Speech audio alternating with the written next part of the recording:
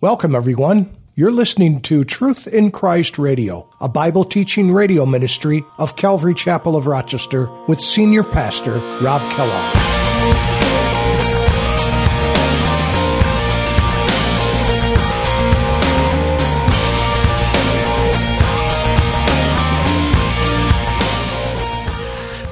Notice in verse 10, the adversaries of the Lord. Now this is, I would underline or circle verse 10 because this is a really pivotal verse in this prayer, because this verse by itself is so messianic in its nature. As we look at it, you'll see why. I've been dropping hints all along as we've gone along here. But notice, the adversaries of the Lord shall be broken in pieces. For heaven he will, from heaven he will thunder against them. The Lord will judge the ends of the earth. Notice this. He will give strength to his king. Underline that. When Hannah was praying this, there was no king in Israel. How amazing is your love. How can I keep from shouting your name? I know I am loved by the King, and it makes my heart wanna sing.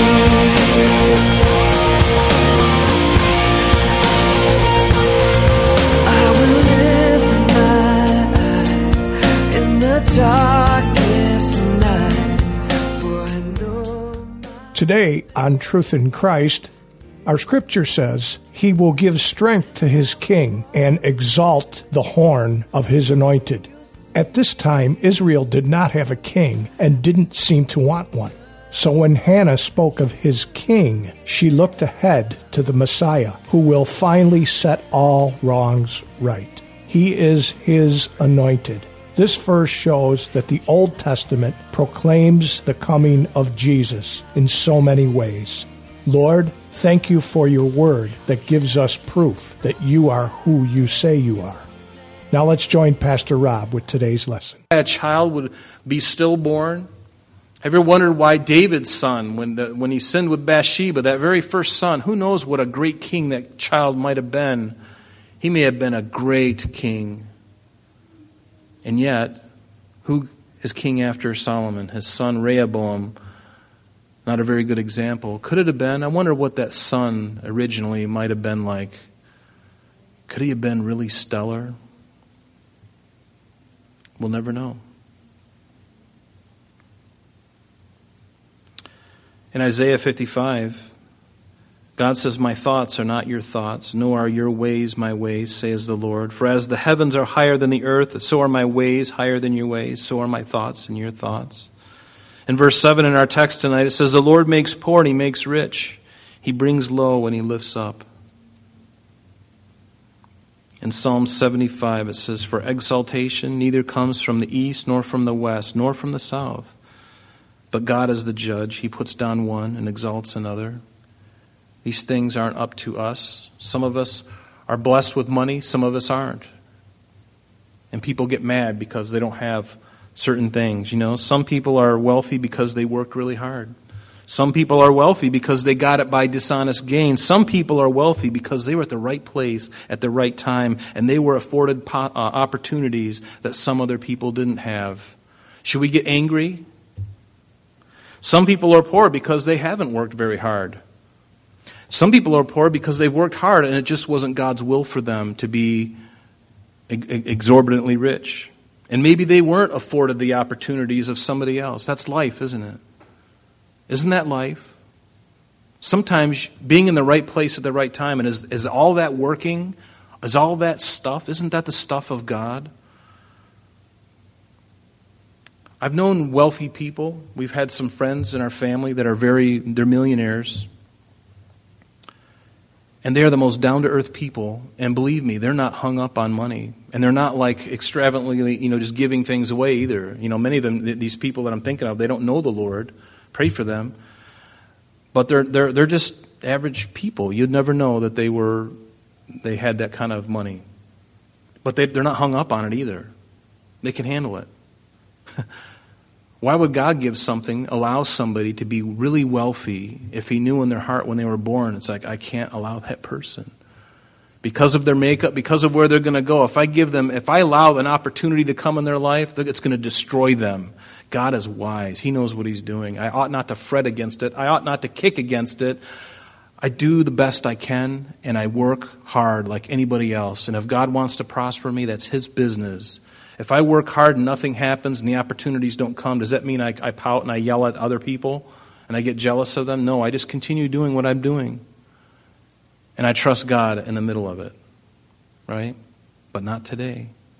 People are angry at anybody who's wealthy. And again, we don't know. Some have gotten it because by dishonest gain. Some have worked really hard and done things right all their life. And God He can trust them with those things where somebody else He couldn't.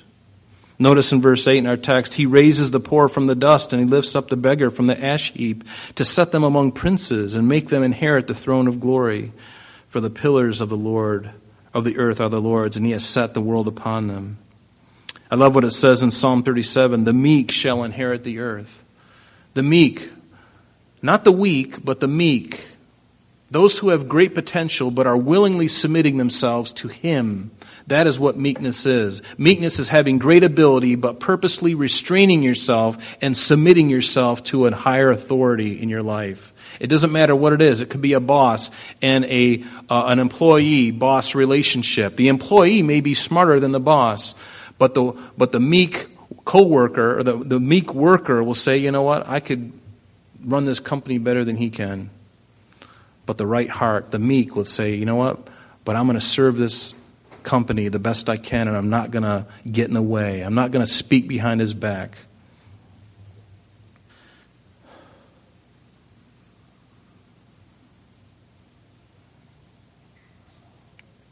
He will guard the feet of His saints, but the wicked shall be silent in darkness. For by strength no man shall prevail.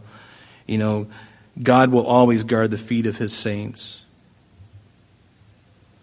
He will be with you even to the end of the age. Isn't that what He promised? When He gave that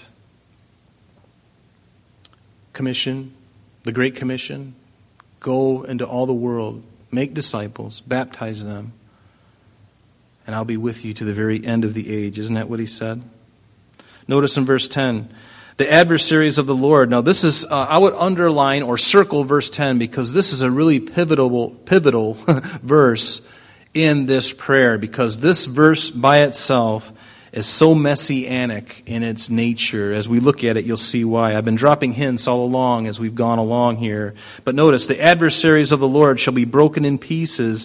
For heaven, from heaven, He will thunder against them. The Lord will judge the ends of the earth. Notice this. He will give strength to His king. Underline that. When Hannah was praying this, there was no king in Israel. There was no king. And notice, and exalt the horn of His anointed. This last verse, especially messianic in nature, as it speaks to the future judgment and a king who will sit upon the throne, the anointed one. That word anointed is Messiah, Mashiach. That's really what it is in the Hebrew. Before there was any king, Hannah here, it doesn't freak me out too much at all to think that she was prophesying here of a yet coming future king. And I think that's what's so wonderful about how God does things. Remember, we were in the book of Ruth. Ruth had no idea that she would give birth to King David. And ultimately, through King David's loins would come Jesus, the Messiah, the line of Judah, the fulfiller of all the promises in the Old Testament, all the prophetic scriptures. And this is the first time in the Old Testament that speaks of a king and the anointed one together, and we know that it's prophetically referring to Jesus Christ. The word king is Melech. That's literally what it means in the anointed. As I said, it's Mashiach or Mashiach. It's speaking of the Messiah. You remember in Daniel chapter 9, verse 25, it says, as Daniel is receiving this prophecy, this incredible prophecy, in verse 25 it says, "Know therefore and understand that from the going forth of the command to restore and build Jerusalem until Messiah the Prince," that's the same word here as anointed, Mashiach. Speaking of Jesus. Turn with me to Psalm 2.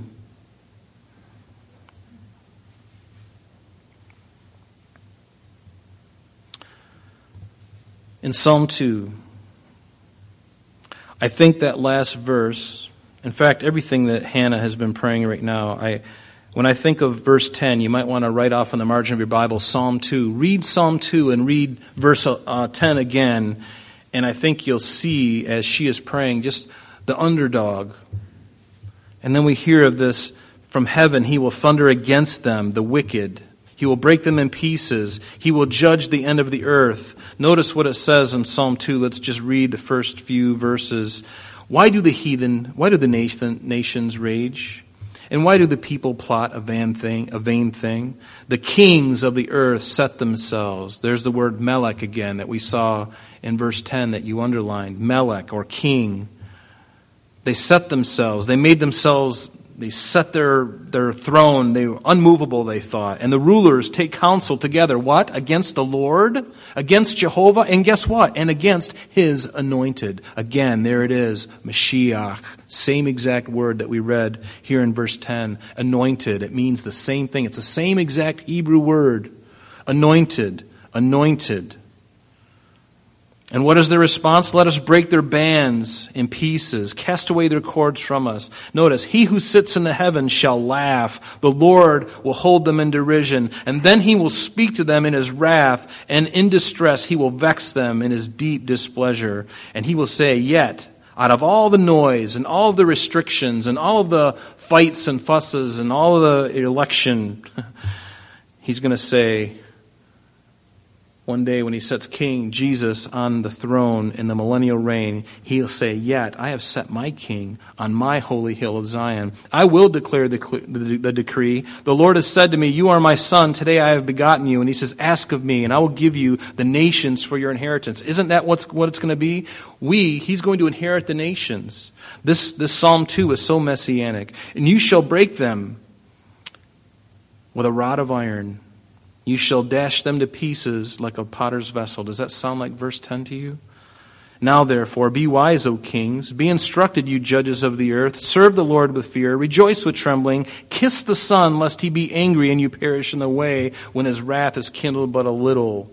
Blessed are all those who put their trust in him. That's really good advice for everyone today, isn't it? It's really good advice for the world stage, for all the world rulers. Believe me, they will stand before Jesus Christ. He has given them a power. He has lent it to them. It is on loan. The powers that be, what does it say in Romans 13? They're ordered. They're ordained by God. Every single person that you see in power right now is not by happenstance. It is there by God's design right. Even when our president became president in 2016, the world says, not going to happen. It'll never happen. It'll never happen. All the news agencies, never happen, can't happen, never happen. What?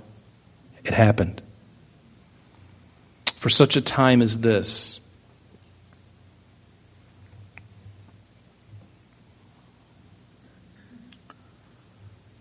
Then Elkanah went to his house at Ramah, but the child ministered to the Lord before Eli the priest. What a wonderful prayer. There's so much in that prayer. And I just want to have you turn to Luke chapter 1, verse 46 through 55. We're going to read this quickly. It certainly deserves a lot more time than we've given it, but I want to just show you something that's kind of interesting. In Luke chapter 1, verse 46 through 55, it is the prayer of Mary. We've often called it the Magnificat. It's also called the Canticle or the Song of Mary. It's when the angel Gabriel comes to her and he visits her, this teenage girl. He tells her that the Messiah is going to be born through her. The joy of every Hebrew woman to know that, back in, in Isaiah 7:14? What's the verse? Behold, the virgin shall conceive and bear a son, and you shall call his name, Almighty God, everlasting. And then it goes into Isaiah 9, verse 6, right? 6 and 7. So this Song of Mary, she receives this, and from hearing this visitation from this angelic being telling her that she is going to have the very Son of God, the Messiah, the Mashiach, Nagid, in her womb, and God, by the Holy Spirit, is going to plant that seed in her. Joseph had nothing to do with this. Nothing. That's why she was scorned when she came and says, can you imagine that showing up on your parents' door and saying, I know I've got a baby bump here, but the Lord did that. Oh, really? I believe that. Never been done before. It's never happened before. And guess what? It's not ever going to happen again. It happened once. Once. But notice what Mary says. What does Mary say? My soul magnifies the Lord, and my spirit has rejoiced in God my Savior. Does this sound familiar to the prayer we just read with Hannah? For he has regarded the lowly state of his maidservant. For behold, henceforth all generations shall call me blessed. For he who is mighty has done great things for me, and holy is his name. And his mercy is on those who fear him from generation to generation. He has shown strength with his arm. He has scattered the proud in the imagination of their hearts. Does this sound familiar? He has put down the mighty from their thrones and exalted the lowly. Does this sound familiar to you? He has filled the hungry with good things, and the rich he has sent away empty. He has helped his servant Israel in remembrance of his mercy, as he spoke to our fathers, to Abraham, and to his seed forever. Does that sound familiar? There's so many elements. I took the liberty and looked at this, and I thought to myself, I wonder what the differences are between these two things. And we'll just go through this really quickly, but if you want to write this down, you can, or I can send it to you if you want to see this later. This is just my opinion, okay? This is just something that the Lord showed me. It may be convoluted to you, but I think there's something interesting about this. Both of these prayers, the prayer of Hannah here in 1 Samuel chapter 2 and the prayer of Mary in Luke chapter 1, each of them are 10 verses long. And each of them start very similar. In fact, let me just give you something, and you can rewind the tape. You can look at on the if you're fast enough to write it down, that's fine. Otherwise, you can rewind the video online. You can see it again, or the podcast, whatever you want to do. You can go over this again. But in Hannah's prayer in Samuel chapter 2, in verses 1 and 2, I kind of looked at that and correlated that with this prayer of Mary in Luke chapter 1 from 46 through 50. Back in Hannah's prayer, verse 3, corresponds to Mary's prayer in verse 51. Hannah's prayer in verse 4 can correlate to verse 52 of Mary's prayer. Hannah's prayer from verses 5 through 8 can correlate to Mary's prayer in verse 53. Hannah's prayer, verses 9 and 10, can correlate to Mary's prayer, verses 54 through 55. And what I thought I would do is read them side by side in that order for you, and you make up your mind. I think it's pretty interesting. We'll start off with Hannah's prayer, and then we'll read the verses that correspond to what I just shared with you. Listen to this. See if you see any similarities. It may be forced a little bit, I'll admit to you. But I found it interesting because I think there's some elements of it that are very right on you. It's kind of spooky in a way. And I don't think it's really spooky in the sense because Mary, no doubt, knew this passage in Samuel. She had probably read it hundreds of times. As a little girl, having the Old Testament scriptures and reading this account of Samuel. No doubt she listened to that as a young girl thinking, wow, what a privilege to give birth to Samuel, one of the greatest prophets Israel ever had. And now here she is. She's even getting a greater blessing because she's going to be the one who is going to give birth to the Savior of the world. And I'm sure she's recollecting that prayer and spontaneously out of her heart, led by the Spirit of God, she starts to think about Hannah's prayer and she starts to interject her own life into it. Let's read it. Hannah's prayer. We're going to look at, I said in verses 1 and 2, it correlates to verses 46 through 50 in Mary's. And so let me just read those two right next to each other. So Hannah said, my heart rejoices in the Lord. My horn is exalted in the Lord. I smile at my enemies because I rejoice in your salvation. No one is holy like the Lord, for there is none beside you, nor is there any rock like our God. And what did Mary say? In verses 46 through 50, you'll see some similarities, just pure worship. What does she say? My soul magnifies the Lord, and my heart and my spirit has rejoiced in God my Savior, for he has regarded the lowly estate of his maidservant. For behold, henceforth all generations will call me blessed, for he who is mighty has done great things for me, and holy is his name, and his mercy is on those who fear him from generation to generation. Sound familiar? Back in Hannah's prayer, she says, talk no more so very proudly. Let not arrogance come from your mouth, for the Lord is the God of knowledge, and by him actions are weighed. And we correlate that with Mary's prayer in verse 51 of Luke 1. And Mary says, he has shown strength with his arm, and he has scattered the proud in the imagination of their hearts. Verse 4, the bows of the mighty are broken. Mighty men are broken, and those who stumbled are girded with strength. What did Mary say in verse 52? He has put down the mighty from their thrones and exalted the lowly. Isn't that really what it was all about? Just juxtaposition, this comparison between the mighty and those who are nothing. And here Mary says the same thing. In verse 5, what does Hannah say? Those who are full have hired themselves out for bread. The hungry have ceased to hunger, for the barren was born 7, and she who has many children has become feeble. The Lord kills and makes alive. He brings down to the grave and brings up. The Lord makes poor and makes rich. He brings low and he lifts up. He raises the poor from the dust, and he lifts the beggar from the ash heap to set them among princes and make them inherit the throne of glory. For the pillars of the Lord of the earth are the Lord's, and he has set the world upon them. What does Mary say in verse 53 of her prayer? He has filled the hungry with good things, and the rich he has sent away empty. In verse 9 of Hannah's prayer, he will guard the feet of his saints, but the wicked shall be silent in darkness. For by strength no man shall prevail. The adversaries of the Lord shall be broken in pieces. From heaven he will thunder against them. The Lord will judge the ends of the earth. He will give strength to his king and exalt the horn of his anointed. And then in verse 54 of Luke chapter 1, Mary says, he has helped his servant Israel. In mercy, in remembrance of his mercy, as he spoke to our fathers, Abraham, and to his seed forever. And you just see so many similarities between the two of them, each of them 10 verses. It just so happens to be in the English, works out to be 10. The pattern of it flows almost very similar. But notice that it started off with just praise and worship. And really that's where it all begins, isn't it? You know, when Jesus gave us that model prayer, it wasn't by accident. He gave that to us to keep us focused. If you're like me, I need something to keep me focused. It's a model prayer. So just something to think about.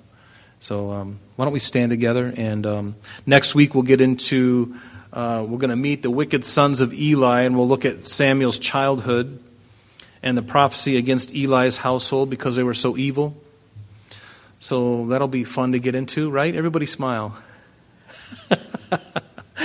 It's actually really good. And but let's give thanks to the Lord. And Father, we come before you tonight, Lord, just so thankful, Lord, for this prayer of Hannah. And we thank you for Mary, Lord. We thank you for this woman who has been misunderstood and has been put on an altar, Lord, when she herself would never be put on an altar.